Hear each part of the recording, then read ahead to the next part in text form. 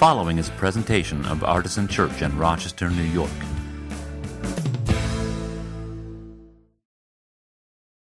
There are indeed stories, and then I will actually spend the balance of my time shaming your pastor. No. There was a day where Scott decided to come out in his underwear. No, I'm just kidding. Good morning. It is actually just always great to be at Artisan. I mean, we've got such a long history with so many of you. There's a lot of familiar faces. It's also great that there's a number of unfamiliar faces. It's just evidence that this is a house in a community that is growing. And both new people coming in, people getting sent out. And so it's always interesting for me to come in and just see what's going on here because I'm not here all the time. But even though I'm not here all the time, I'm never that far from, you are never that far from my thoughts because there's such a huge legacy connected between our organization and the work and ministry that we do in the world and the relationships that are here. And most of you probably aren't aware of all the different connections between our organization and the people that make up Artisan. It's not just the fact that Artisan as a church has funded water projects in Uganda. It's also the fact that artisans have taken us into other parts of their lives, whether it's into your family and supporting monthly what we're doing and being a part of every project. There's some of you that have brought us into your workplace, whether it's schools you work with or other things like that. I just think of, I think it's, next month I'll be flying down to Florida to work with St. Andrew's School. And if I go, hey, how did I end up at St. Andrew's School? It all traces back through a series of relationships that end up here from when we first started and when we didn't even have a website at the time, and I was here and talking about the community values at Artisan and talking about this new thing that we were starting, the Ugandan Water Project, and relationships that were on that very first time I came to share, are now reaching 6, 7, 8 steps away into fruit that is really having an impact in so many different areas, and so just recognize you have a legacy tied to the Ugandan Water Project, whether you like it or not, and also just to say thank you and to inspire you to bring this into the parts of your life that it makes sense, and recognize that we're ready to partner with what God is doing in and through you. I wanted to share about a couple things real quick, and then something on my heart to put out for you today. First of all is we've got our 5K coming up. Most of you have heard about this, and we've got a short little video that just kind of promotes that, and I just want to encourage you in that. It is coming up on April 21st. It's at Powder Mill Park over in Pittsford. It's a great time if you've never come out. Most of you, I noticed, walked in here under your own power, so you can participate in some way if you choose. It's a great course. There's plenty of people at the back. You can see them. They're walking. They're not all running. I know there's some ferocious runners in here, but it's a great opportunity to come out and just be part of something that brings hundreds of people from our area out and is a great way to kind of celebrate the values that drive that work. Great thing to do with the family.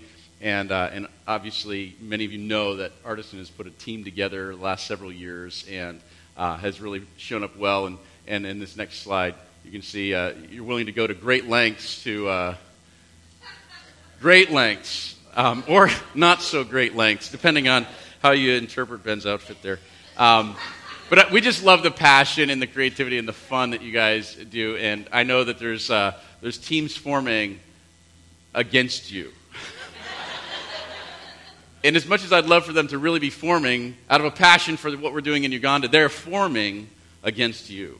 And so just know that I was actually at my home church, Elam Gospel Church, last week, and this was part of what we talked about was Artisan. And one of the first things when Hazelton's team registered this week and they're starting to put things together, they want to know, they're like, so what's going on at Artisan? So just know the gauntlets are down, and I'm excited to see. I understand there's a strategy meeting after the second service. I'm looking forward to being part of that. Well, just some of you who may not have really heard us talk just real quickly about what is the Ugandan Water Project about, I wanted to share just sort of a fast-forward version of just understanding what we do. And so in Uganda and in many parts of the world, there is a problem with clean water. And it's really has two major parts, and one of them is just the quality of water that's available to people. And you can see, just like this little girl, she's literally knee-deep in a pit at the bottom of a hill in a swampy area, and it's not hard. They don't have to dig deep to find shots like this. This is a common occurrence, that you've got kids that are walking to get water, that when we test it, and we do, the World Health Organization would say it's not even safe for kids under 5 to bathe in that water, much less drink it. And so that's a common problem. And then it's not just the quality of the water. It's oftentimes the other half of that problem is the distance and work and effort, the logistics that it takes to get to that water and get people there and back again. And so you see families having to invest hours of their day to go get water, to wait in line for water, to carry water home, to go get wood, to then boil that water, and then to face the question that we don't even think about, but is a very common question in Ugandan households, and that is the water still hot? I mean, that's something you to go, oh, I wouldn't have even thought of that, but like one of the most common questions when people walk in the door from school or from work at the end of the day is water still hot? Is it ready to drink? If they've had to cook water, is it something they can drink now, or do they have to wait another couple hours before it's cool enough to be able to drink? And so we have this problem that we are just not okay with. And so our organization and our community and many that are in this fight have been battling that and leveraging different solutions. And our solution set really has three major parts to it. We have water filters, rainwater systems, and we also repair and restore borehole wells. But the filters that we provide are really simple. They're portable. They're great for household or classroom use. And they provide clean water for about 10 years, up to 200 gallons a day. And we love to see these in classrooms. We want to put them in every classroom we come across. And it really has a profound impact. And this is the same solution we rely on ourselves when we're in Uganda. These water filters are fabulous and really inexpensive and a great way for us to really put potable water into the most granular expression of community life there. We also do rainwater systems. And again, this community has been part of it numerous times. These are simple, big plastic tanks that we put next to community buildings like churches, schools, clinics, orphanages. We're even targeting a few mosques now. And saying, hey, this is already part of the community. Let's harvest rain off this roof and make this part of the community nourishing to the community. And these systems have gone through different iterations and improvements and things like that, but hundreds of times we've been able to do this, and it's serving tens of thousands of people every day.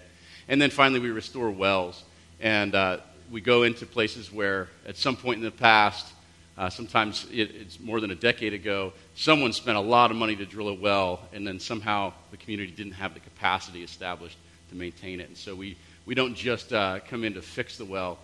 We do repair it, and we restore it better oftentimes than it was when it was brand new. But more importantly, we teach the community. In the next shot, you'll see one of our guys demonstrating, when all the important parts are buried in the ground, helping the community understand, hey, here's the pump cylinder. That's what Mehdi's showing right there. We teach people how to take care of things, and we help them form their committees and understand how to monetize and maintain and all that stuff, so that there's a network of relationship to support things in the future and to really help them have sustainable change. And so those are our solutions.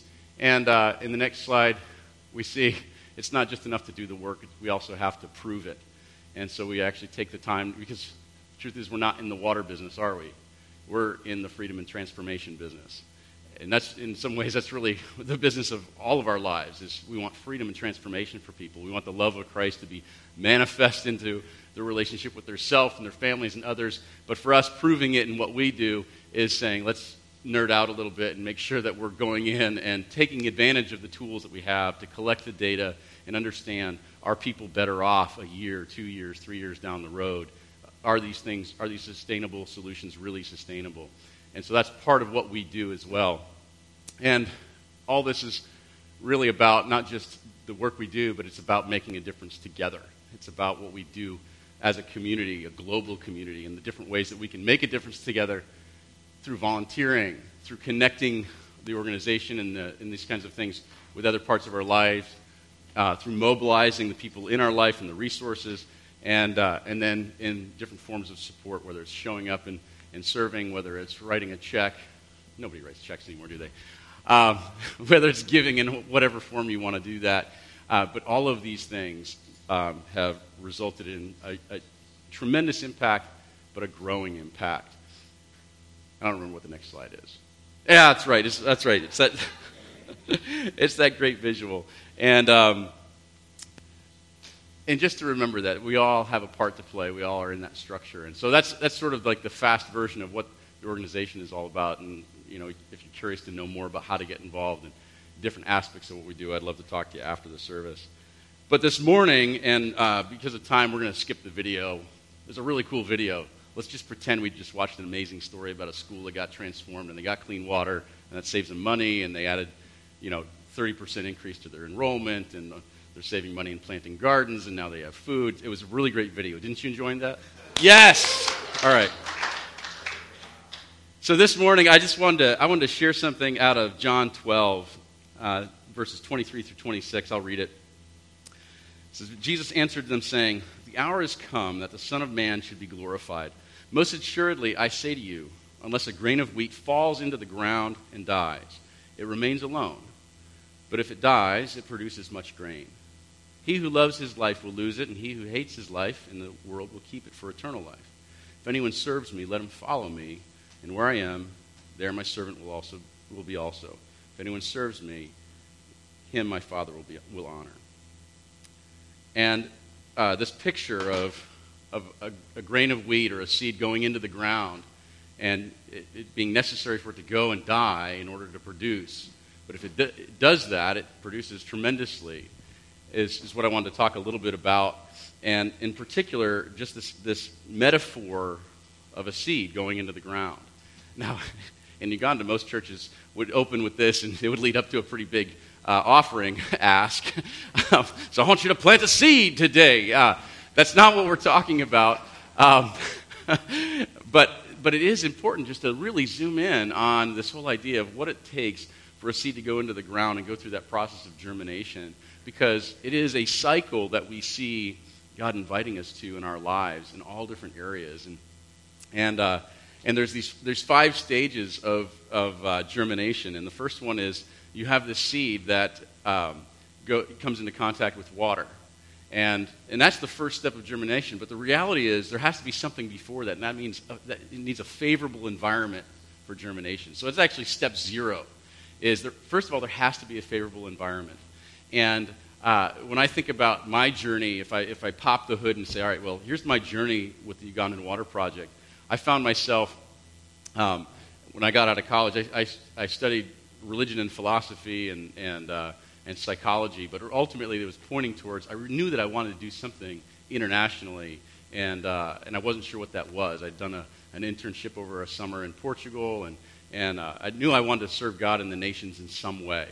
And so I graduated, and I had this desire, and yet there wasn't favorable conditions. And it took a long time for me to find favorable conditions. We got married just after that, after college, and then we had to figure out how to pay off college and we started a family and all these things. And there was all these different situations that led to it not being the right time for us to do something like that. And so it was actually, it was about, it was like 12 years, or no, not quite that long, but it was like 9 or 10 years into our marriage before this came up again, and there was favorable conditions. And so sometimes it has to do with the people that we're doing life with. It could be our job situation. It could be the impact of some of our past choices and trying to walk through those consequences. It could be sometimes just simply things that are outside of our control that make the conditions not right. Like sometimes it's 14 degrees in March. So if you want to plant seeds right now, there currently is not favorable conditions for germination, right? And so sometimes you just find yourself in times where it's not favorable, and you either have to wait or you have to make some choices to change some things. But ultimately, when the conditions are favorable, that first step for germination is water comes into the picture.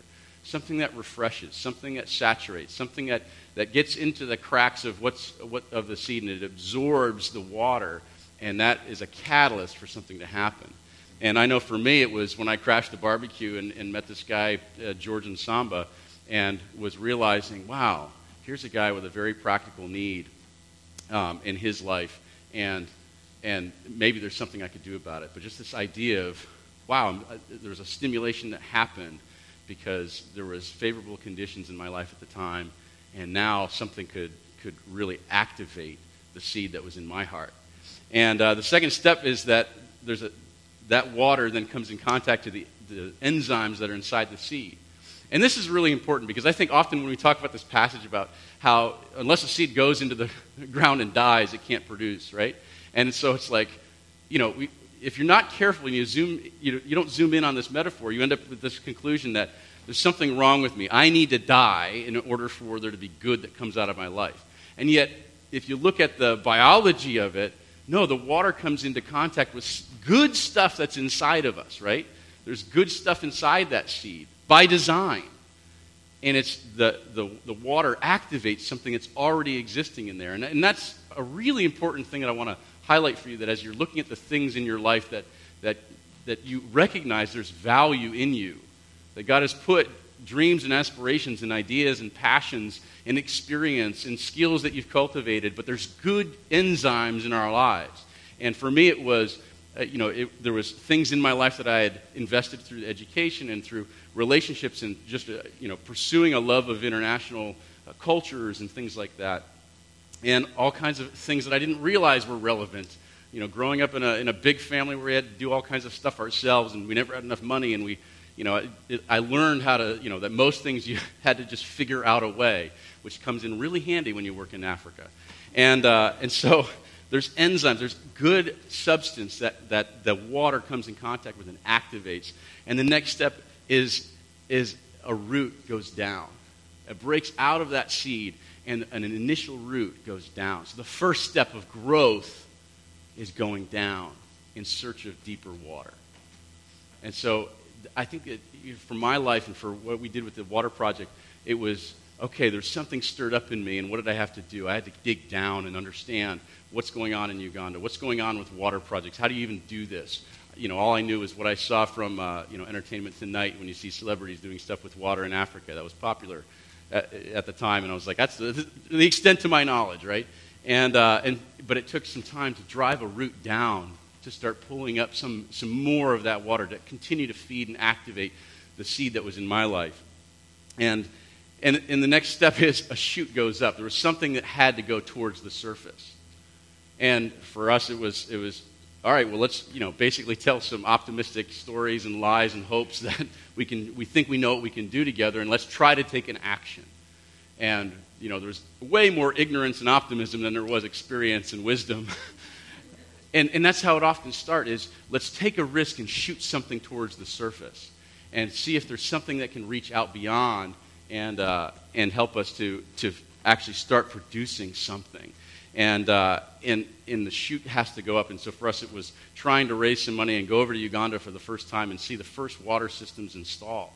And seeing what does it feel like? What does it look like? Are other people going to be part of this? Are the ingredients there to continue to grow and thrive, or is this just one small beginning and we're not sure where to go with it?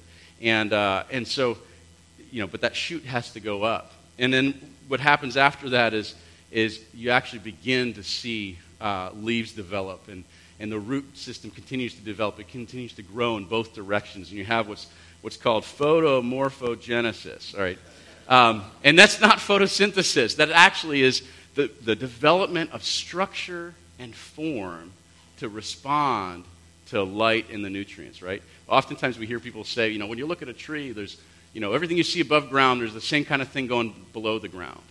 That the root system is often the same size as the foliage, right? And that's something that's beautiful to recognize, that when God wants to bring forth some growth in our lives or through our lives, that oftentimes we have to recognize we have to continue to invest downward and into the foundations and the substance that we're building our lives on, as well as what we're putting out there to bear fruit and impact and feed the people around us. And for us, it was recognizing it as I went through this whole process of seeing something starting in my life for the Ugandan Water Project, it came to a point where we had to say, all right, what does it need to look like? Because it has to have some form and some structure to support what's happening with photosynthesis, what's happening with the light that we're receiving, and to prepare ourselves to bear fruit.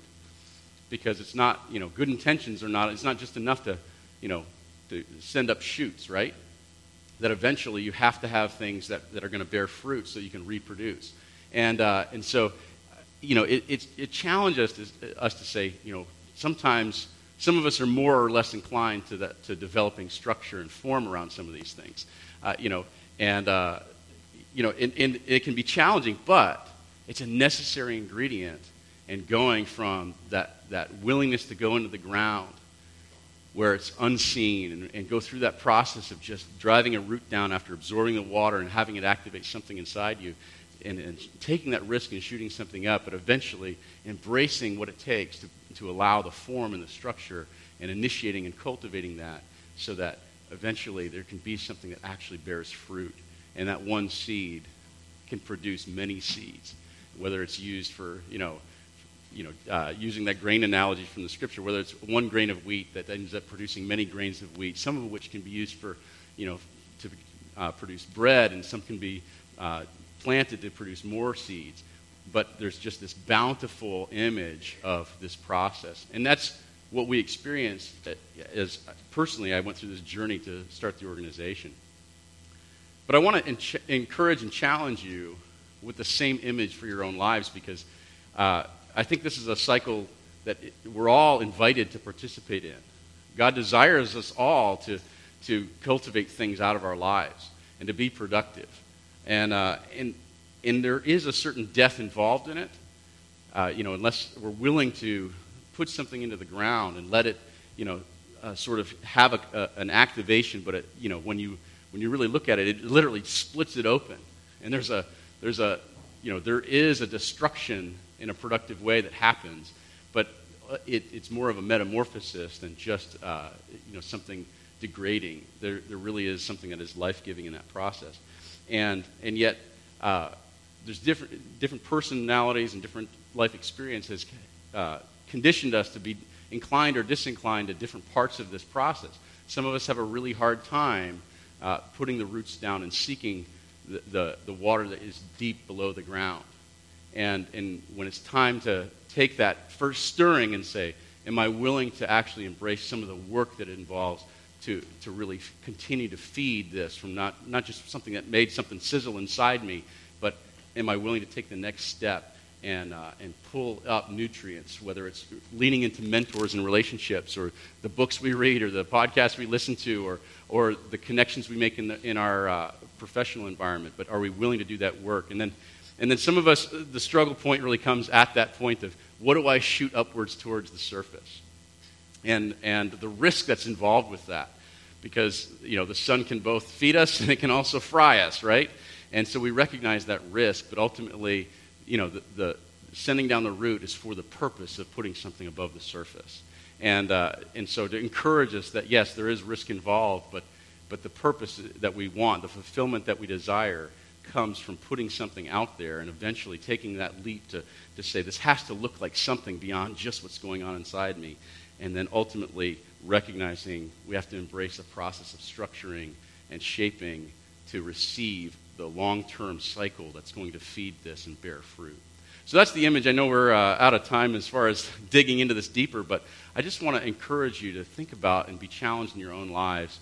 What is it that's out in the same image out of John 12 that God is stirring in you? And perhaps it's something you're already in the middle of, that you're finding it's time for another cycle of new seeds going into the ground. And we face that in our lives on a regular basis, where we're like, why does it feel like there's something starting over again? And I thought we were figuring this out, but it's because there's growing seasons that we go through. But search your heart and search what you're within the places that you're at, whether it's your family or whether it's in your work or whether it's in your community or just in your relationship with yourself. Where is God challenging us to put a seed in the ground, to draw in the water, and to put down roots and put up shoots and then build in the structure? So let me just close in prayer, and before I do, I just want to invite you, if you want to talk more about either what I'm sharing or just to know more about the Water Project or even the 5K, I do really love hanging out and connecting with Artisans, and I'm so glad to be here. But let me just pray for the seeds that God wants to bring about in your lives right now. Lord Jesus, we thank you for these images, these powerful, simple, yet profound images that help us to understand your ways in our life. And God, first of all, I just pray for the people in this room who are seeking the favorable conditions. Maybe they're in the winter of a season right now, and they need hope and encouragement. Lord, we just pray that you would bring it in different ways, that you would bring encouragement and you would bring people into favorable conditions, into the spring of their season right now. And then we do pray that you'd help people to refine and understand the seeds that you want to plant in and through their lives, and give them the hope and encouragement, the saturation of the water that comes, whether it's through different relationships or things that you're speaking to them and showing them in different ways. But we pray for a germination process to happen within Artisan right now, within this church community, within the families and households that are represented in every entity and structure and organization and body that these people are connected to. We pray that you'd walk them through this process of embracing going into the ground, embracing a certain kind of death, but that the value that you've invested in them is to bring forth life. Bless them in this in Jesus' name. Amen.